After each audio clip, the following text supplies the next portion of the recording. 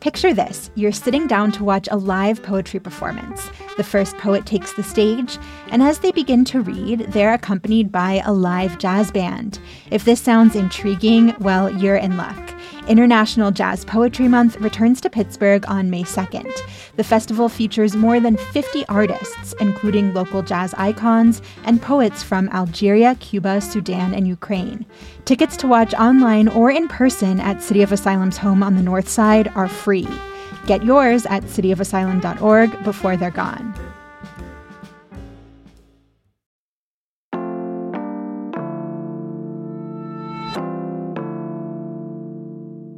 Today on CityCast Pittsburgh.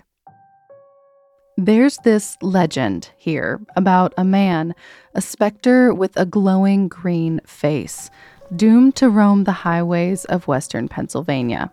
He may have been burned by acid or fire. His face was melted like candle wax. There were stories that he was a utility worker who got struck by lightning and went crazy and killed his family. Or, he was a kid that was in a house fire. Or maybe it was a terrible accident, some kind of radioactive spill at a nearby power plant. The details of the story were always squishy, but the legend of Charlie No Face, of Beaver County's Green Man, isn't just some tall tale. He was a real person with a real story that's been told incorrectly by generations of Pittsburghers. It's Wednesday, October 18th. I'm Megan Harris, and here's what Pittsburgh is talking about.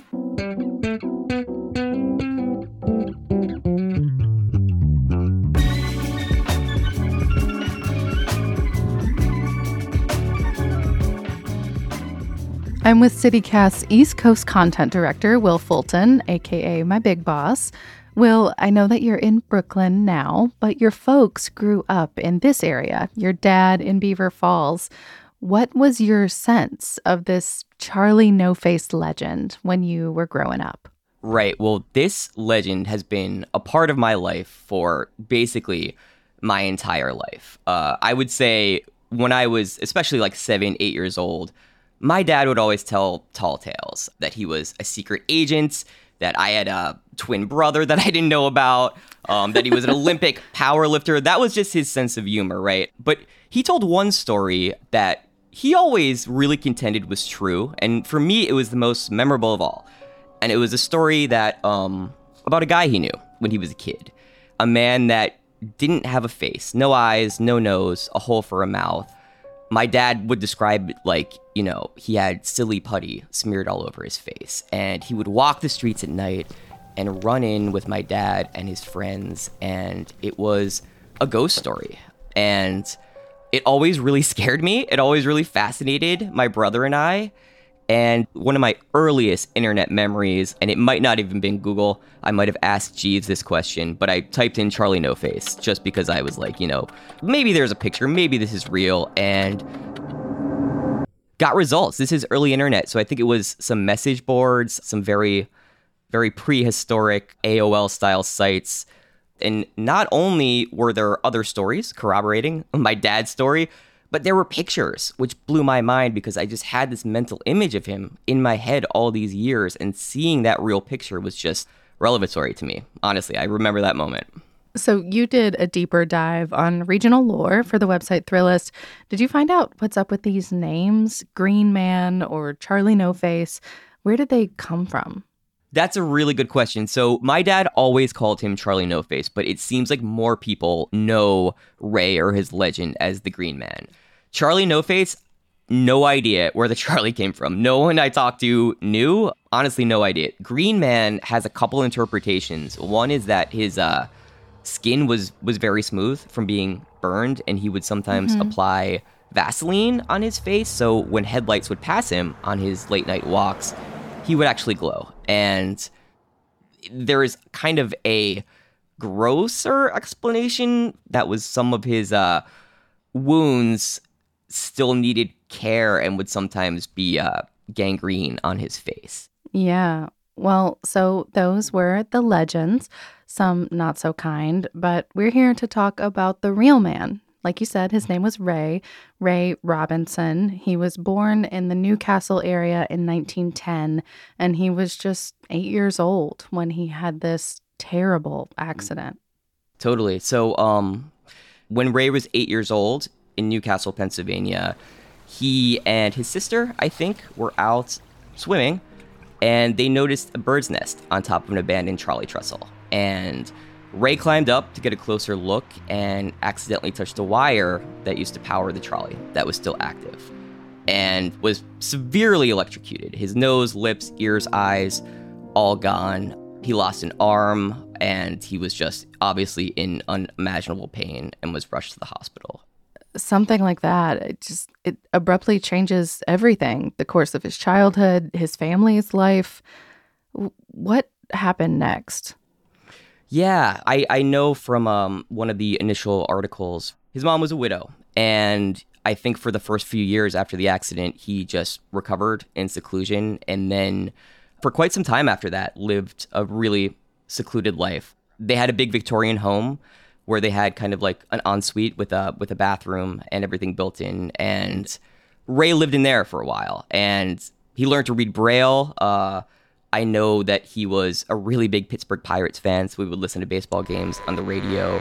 Forbes Field in Pittsburgh, the 7th game of the 19th. And he developed some small hobbies. I think one thing that he did was make crafts out of old tires, wallets, and things like that he would give to people. But mostly seclusion, yeah.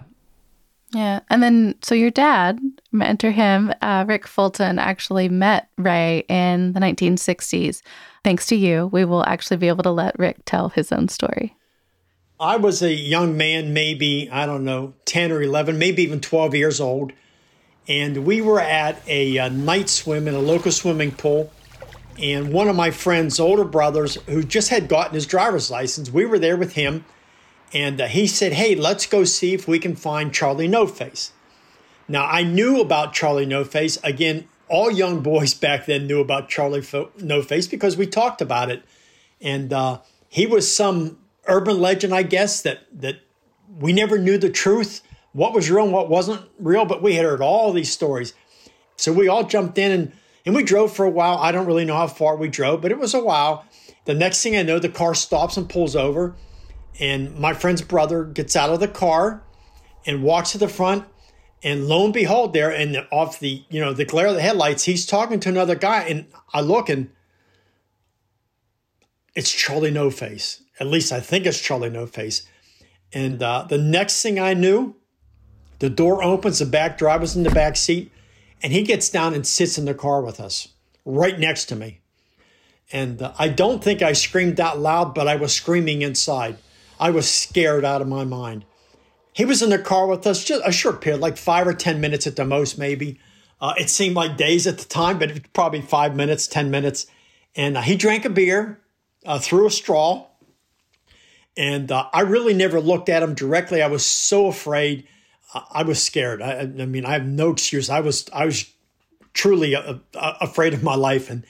But he got out, and I saw him a couple more times later on, but never, sat next to him in a car. So that was in the 1960s in Beaver Falls, Pennsylvania. And so the legend, the urban legend is true. I know firsthand it's true. And that's all I got.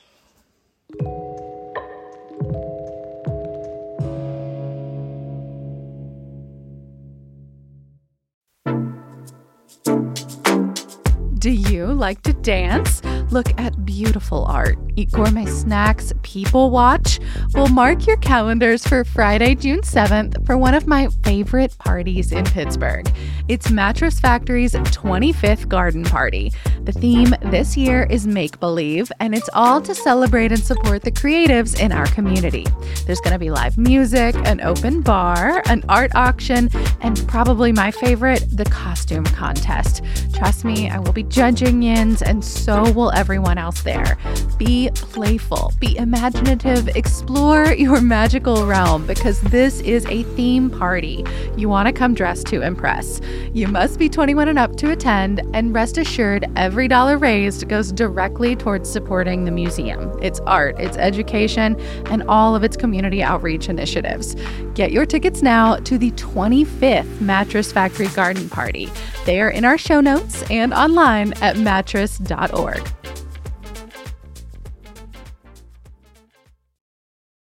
You know, that's kind of how the legend evolved, was when my dad was a teenager and, you know, I guess Ray was in middle age. He would take these long walks around Route 351, and people would notice him. You know, he would walk late at night to, you know, fly under the radar, but people would seek him out. Teenagers especially would drive around and try to find Ray and do exactly what my father did: buy him beer, just frankly treat him like a sideshow, something to do on Saturday night. It's to find Ray and pick him up and share a couple beers with him and, for lack of a better word, gawk at him, you know? Yeah. And I know when you did some reporting about this in your past life for Thrillist, you got kind of a different sense of the man behind the myth from a documentarian who'd been trying to tell this real story of who he was. What was her sense of like how the community kind of created that legend? Right. So I found a documentarian filmmaker named Tisha York, who's actually from Elwood City, which is one town over from Beaver Falls, where my dad grew up. And I think I found her actually through a GoFundMe. She's trying to raise funds to make a film about Ray, and had spent about 3 years researching his family life, his story, and she got to know a lot of the people that knew Ray. And by all accounts, he was just a very sensitive, friendly, nice person who, you know, we talk about my dad and his friends trying to pick him up and spend time with them, and he really enjoyed that. He loved spending time with people. And a lot of teenage boys, particularly in that time, who sought him out as kind of this sideshow, I hate to say it, this freak, ended up having relationships with him, would visit him regularly. There are a few people that, you know, Tisha told me that recounted their stories with Ray, and grown men would break down crying just thinking about what Ray meant to them, what he did for them, and just reflecting on how bittersweet this was. And just thinking about your dad's experience, you know, he's meeting him in the 1960s as a young teenager, young boy, but Ray's in his 50s. Yeah. Like, that's such a different relationship when you think about it, of, you know, someone who has seen a bit of the world talking to these youngins that are coming up, not really trying to hear about, you know, like they're not trying to learn something about from this guy, but maybe they do in the margins. No, totally. And there was one story in particular I remember Tisha told me about, a young man who lost his brother in Vietnam, actually credited Ray's companionship and empathy as just a force of positivity during his grieving period. So, you know, people would sit on Ray's porch and talk to him. And, you know, Ray, by all accounts, was a very good listener, as you can imagine. So what happened to Ray? You know, born close to the turn of the 20th century, I'm assuming he is not still walking around Newcastle these days. Well, he is not walking in around Newcastle these days, although people still go out driving, looking for him, his specter, I guess. But no, Ray, as I understand it, was put into a nursing home sometime in the early 80s or late 70s, and I believe he died somewhere around the mid 80s in that nursing home, and he's buried in Beaver County right now with the rest of his family. How does your dad feel about it now? Like, looking back on the kind of ghost hunting that he and his friends were engaged in, but also just like how people have talked about this person for the last almost century. My dad feels really bad that he treated this person, this human being, as something to gawk at, as a freak show, as a point of fascination.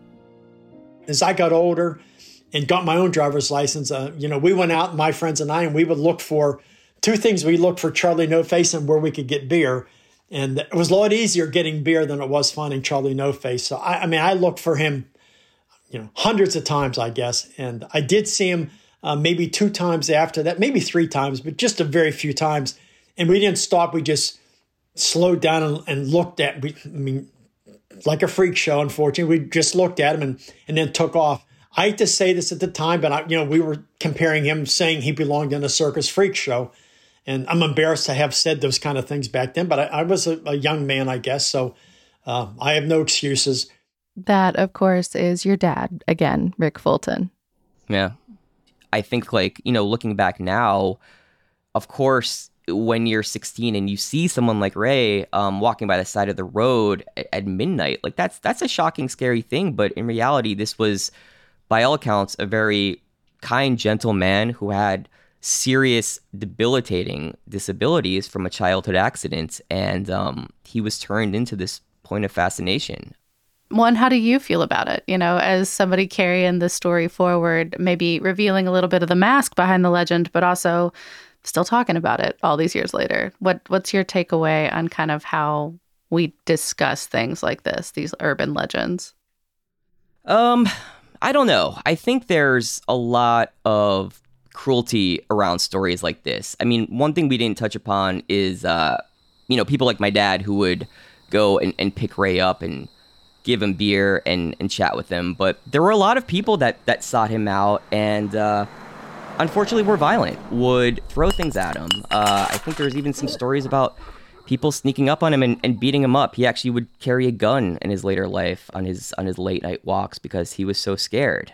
So I think, for me, looking back on this, especially around this time period of Halloween, where these urban legends surface, I think it's important just to realize that, not to get too heady here, but I think this story kind of exemplifies how we process tragedy and grief, and even as a culture, we have this fascination with the morbid, but a lot of the time we kind of overlook the actual people involved with these stories. Will, thank you so much. We'll have a link to your fantastic story from Thrillist. We appreciate your work now and back then. Of course, and thanks to my dad for recounting his story one more time for us.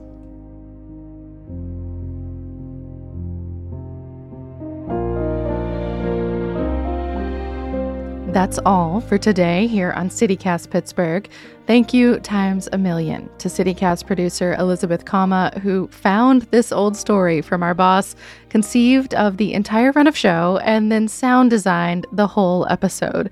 If you loved it, please let us know so we can share the kudos with her and our bosses.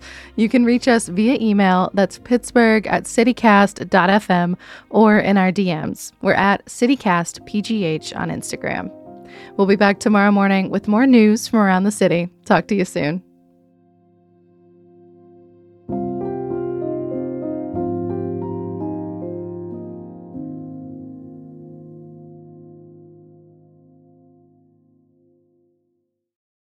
Arguably more tragic story, I think the same year that Ray was injured on that trolley line, another child about the same age was killed doing the exact same thing, and they didn't fix it. And coincidentally, Ray is now buried in the same plot of Funeralland where that child is buried.